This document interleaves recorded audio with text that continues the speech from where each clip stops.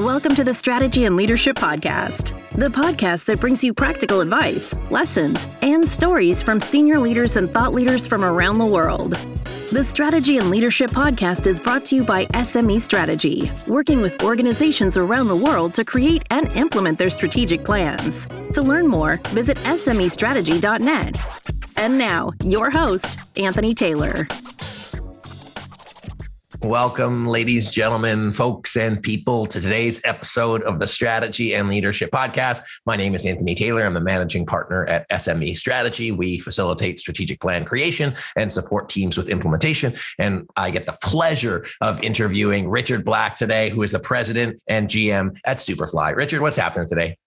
How are you, Anthony? It's great to be with you and your audience. I'm so excited to chat with you. I'm excited to learn more about, what you do on the day-to-day basis and your journey. And I'm excited to talk to you just before the holiday break, before you get to go, hopefully, on your vacation. But I won't digress too much about your vacation. Why don't you tell our listeners a little bit about who you are, what you do, what keeps you excited about your day-to-day life? Sure. I am, as you noted, the president and general manager of Superfly. I've worked in the advertising / marketing business for the past 30 years at a number of different agencies. And it's really the craft that I love. And my primary focus really is on brand experiences, which I think are just so critical to life for all of us, and especially, as marketers, but also even more importantly, as humans. Yeah, I got that. I'm a big marketing guy. I'm a branding guy by trade, but I'd really love to learn, how long have you been with Superfly as of today? I've joined Superfly about 16 months ago. I actually joined in the middle of the pandemic. I left my former company after 14 years working under the IPG umbrella. And a variety of roles there, senior roles within the organization. And I joined Superfly in probably one of the most interesting times you could join any company. I would agree. So what has that journey been like for you? Because obviously you had your previous role and you were with that company a long time. Leaders often come into new organizations, especially in leadership positions. They have the opportunity to create a new mandate, create a new future. And in your case, you did it through a challenging time. So maybe you can walk us through, what was your plan of attack walking in? What were some of the things that went well? What were some of the challenges, without, of course, disclosing anything that's too private, but just like your journey in this new leadership role? Sure. Well, I think one of the most interesting things about the journey is that anything that I thought prior to joining the company pre-COVID, all of that went out the window. And I consider myself a really lucky, individual and leader in the fact that I got to lead in 2008 during an economic tsunami and saw the impact on our business and the industry as a whole. And then fast forward to, 2019, 2020, 2021, to really have to lead in uncertain times through, a healthcare, and the pandemic. So that in a lot of ways fundamentally shifted. Now, our core business is live experiences. So I came here with the mandate of, hey, how do I build upon the great legacy inside the company, and how do I prepare it for its next phase and next chapter? So I often, talk about really less about future-proofing the agency as a whole, but making it future ready. And so that was what excited me about joining the company. And yes, we had to throw in a little COVID in there to make it a little more interesting, but that's really what I came here to do. And that's really what I've been on since I joined. Cool. And so how did you rally your team around that future ready while also kind of maintaining the essence of the company while still, putting your own spin on it? What are like 2 or 3 practical things that you did, maybe starting with your leadership team or if you went with the company as a whole? Sure. I actually began to, build my leadership value inside the company from the ground up. I think it's really important for when new leaders come in. Essentially, nobody likes getting a new boss. Whenever there are senior changes at the top of an organization, people wonder about, the individual and what does that mean for them? What does it mean for the organization? So that's really where I started. The number one question that I got was, well, what's your vision for the agency? And so I did one-on-ones with each person inside the company I wanted to get to know them as human beings first. I wanted them to know me as a human being. I think, most people could go to my LinkedIn profile and see the things that I've done, but I wanted them to know about the individual, the person that was joining the company. Because in the outset, I need them more than they need me. Because I, need to think about, well, how are we going to actually drive step change growth in the company, and who are the people that are going to do that, for me. So I started with, at the ground level, meeting with each individual person one-on-one. They were all done via Zoom, which, was interesting because we couldn't sort of sit face to face, and there was a lot of questions like, well, how tall is he? And the things like that popped up. I'm still wondering how tall you are, but we can cover that later. We'll skip that. And so that's where I started, and then from there, I really just kept basically open lines of communication and really pushed in radical transparency. So I think the hallmark of a really, really strong leader, not only is it being, vulnerable and not having all of the answers, you certainly have all the decision-making power, but you may not have all the answers. And so my approach has been, and I adapted, my leadership, style and principles, by really being, empathetic and vulnerable, because we're all living in the same period. We're all having the same challenges. And I just wanted people to understand that I have the same challenges too. My kids were in school. They were at home. My wife had gone back to work. Now she was back at home. We were all at home. Right. So, we all had to deal with that. And so there were a number of things that I did. One of them, when I kind of just sat down and rewrote my own leadership principles, I created this thing called HAVE, right? So it was humble, agile, vulnerable, and empathetic. And I'm a little old school. I kind of have a Moleskine book, and I wrote that down, and I would think about whenever I was addressing the team, whenever we'd have like an all hands meeting, and there's one every week. Am I living these virtues? Am I living these principles every day? I continue to challenge myself to do that. I really like that. And just for everybody's context, how many employees were there at the time? So we have about 35 employees inside the agency business. The broader company we're just under 100 people. There's a few divisions within the company, are just a little bit on the company, just for context for your listeners. So started by several entrepreneurs who were working in sort of the music business, wanted to, figure out what could they do to really delight fans and really build fandom, words that we use now. I doubt they use those words now. Those are much more like marketing speak for today, but created the Bonnaroo Music Festival. And that really was the thing that was the impetus for essentially, building out an entertainment and experience-based company. So, we have an agency division that services clients and everything that your audience would understand. And then we also invest in our own IP. So we own music festival called Outside Lands in San Francisco. We have new IP with the Friends Experience or The Office, and soon to be Prince. And so we build our own experiences for fans as well as we do it for clients. And so that's just a little like context so you can understand kind of where the company's coming from. Yeah, that makes sense. Well, what I really appreciated, as of course coming in there, because it's the reason I ask, because it could occur as a lot of work. You're like, okay, I got to have 35, 40 like meetings one-on-one, like in a time, everybody's busy and that kind of stuff. And I know, coming through COVID, that was what people were doing right before everybody got kind of zoomed out, as it was affectionately called.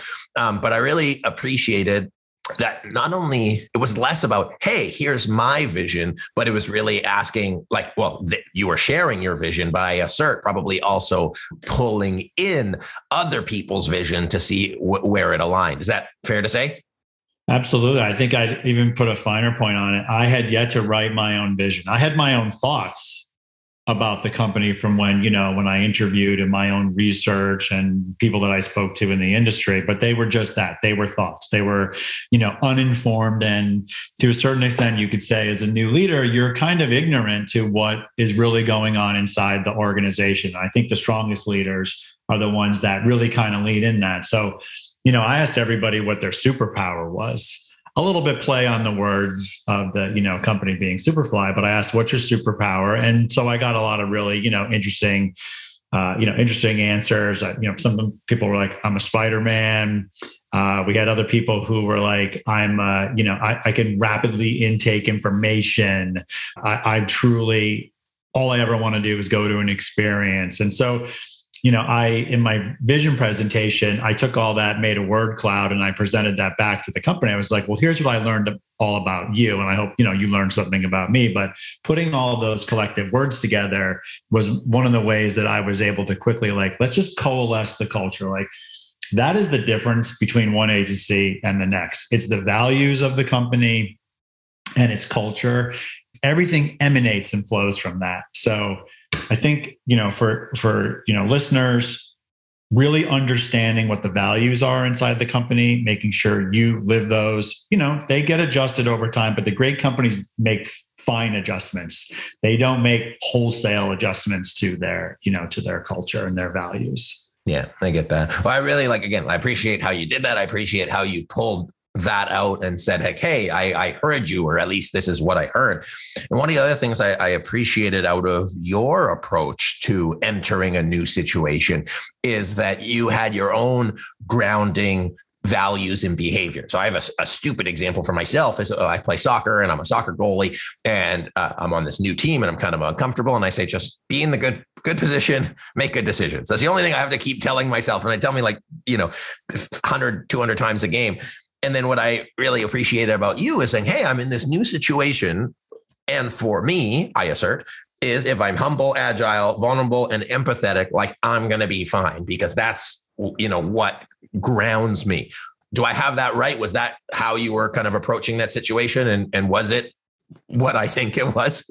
Yes. Because when the pandemic started and, I decided I was going to, make this change and move to another company. It was actually even before the pandemic. It was really in February, where all this began to kind of percolate before it really became the pandemic. I had already, made a personal decision that I was, in earnest going to look for my next opportunity. I had felt that I had done everything that I could possibly do at my last company. I wanted something new and different. Today, we would throw that into the Great Resignation. But before that became a thing, I just thought, I want to do something. I want to do something else, but definitely related. And so, during that, I began to, think about being mindful and, to your exact point, keeping my feet firmly planted on the ground, almost like centering myself in a way. It's okay, so we're going to have this call, today, put my feet down, feel the earth underneath me, and then kind of, move forward from there. And so that way it just allows myself, and I think for the people on my team to say look, this is where we are now. And I tell them all the time, the windshield is much bigger than the rearview mirror. So I know that things happened in the past. I know the things that informed how we get here as a company, but it's really about what we're going to do today and tomorrow versus going back. Because, none of us can rewrite the past. There's no revisionist history. So I think that's really, really important, from a leadership perspective. And the other thing I want to kind of add to that is I also believe in this, principle of just being a visible leader. So I don't ask people to do anything that I have never done. So if I was on your soccer team, I wouldn't ask you if I was the, coach or captain or manager. I wouldn't ask you to play goalie if I had never, put on the mitts and played goalie myself or know what it's like to be in that position. So I certainly believe in that. And, prior, it would have been around accessibility. So, like most of us, I would have been in an office and I would encourage people to, visit with me, get time with me, grab coffee with me, and I would make time in my schedule to do that. I still do that today. I kind of marvel that when we have new talent, when I tell them, reach out to me, let me know what's going on, that even to this day, in the time that I've been here, I still have new talent that sets up meetings with me or directly will Slack me and, or ask my EA, can I get a half an hour or an hour? And that's part of the culture that I really want to make sure that, I am on the pulse and I want to know what's going on, but I want to hear from them on places where we can be better. Where can I be better as a leader? What am I missing? What are you hearing? How are you feeling? And so there's an awful lot of checking in with people that's happening now. And I think it's actually really personally rewarding. Hey, sorry to interrupt. It's Anthony here again. I just wanted to let you know if you're enjoying today's episode, I'd love it if you could give us a review and a comment to let us know where you're listening from. It means a lot to us. It helps us with the algorithm. It also helps us get into the hands of more people so that we can keep bringing great guests onto the show. So please do that. Also, if you or your team are planning a strategic planning offsite coming up, please reach out to us. We'd be happy to see if we're a fit to facilitate, to support you and your team getting on the same page and getting clear about where you want to go. So you can visit smestrategy.net or click the link in the description. We'd appreciate both of those things. And now get us back to the episode. I like that. I want to touch on it because I hear a lot of the human experience in that. Before I do, just a note for everyone, at SME Strategy, we facilitate strategic planning sessions. And what we find as an outcome of that are people as a group, as a leadership team, they have that grounding of saying, hey, okay, like here's where we are. Here's where we're going. That windshield is much bigger than the rear view. And I really like that. So if anybody needs support or you're thinking of doing strategic planning, please do reach out to us. A lot of what you talked about was about the human experience. The metaphor that you use, if like, hey, I'm not going to put somebody in net if I've never done it before. And it really shows a understanding.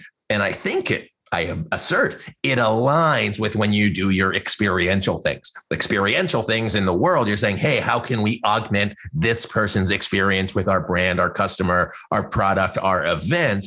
And I see the very close tie-in to how the work experience should, in principle, align with how you do things at Superfly. Am I on point with that? Yep, you're absolutely on point. I mean, our agency mission is to shape how the world plays and connects. So if you can't sell it internally, you cannot sell it externally. And so I think from a leadership perspective and from all the folks inside, any of these companies, if you really believe in the power of experiential, and obviously, the people inside our company do, it's human to human, it's person to person. Those are the things that you talk about in social media, by and large, if you post a photo, they're all from experiences, unless you're commenting or, doing something of that ilk. But the brands that win today are the ones that make a connection. And that's usually through fostering some type of emotional connection to their brand, or it could be escapism, it could be nostalgia. We're really into play. Play is one of the things that we, I don't know if you're a strategic advisory and consultancy business. We really hone in on the word play because it's irresistible. It brings you back to like a different time and place. It's when you let your guard down and you're more open to new things. And so it is that childlike atmosphere of creativity that we really hone in. And that's how we help differentiate our brand versus, any number of agency brands that are out there. Cool. I love that. Well, I mean, I think that's the thing when you talk about a business, especially ones in a competitive space, in a competitive landscape, and saying like, it's not what you do, it's how you do it that makes the biggest difference. So let's shift gears a little bit and say like moving forward, as you look into that windshield in terms of for the company, I'm going to ask two questions. One is, what are you excited for? What are you looking forward to for the company's future, either with clients or with people or what have you? And the second is, what are you still challenged with? Like, what is one of the things that, not that it's keeping you up at night, but as a leader, if you're being really honest and vulnerable and humble and empathetic, is what are the things that you're like, hey, I still haven't sort of cracked this, or I anticipate it being challenged in the future? So where's the company going, and where are you challenged as a leader? Sure. Well, where the company is going is that we're going to continue, on our evolution of building experiences. Been doing it for 25 years.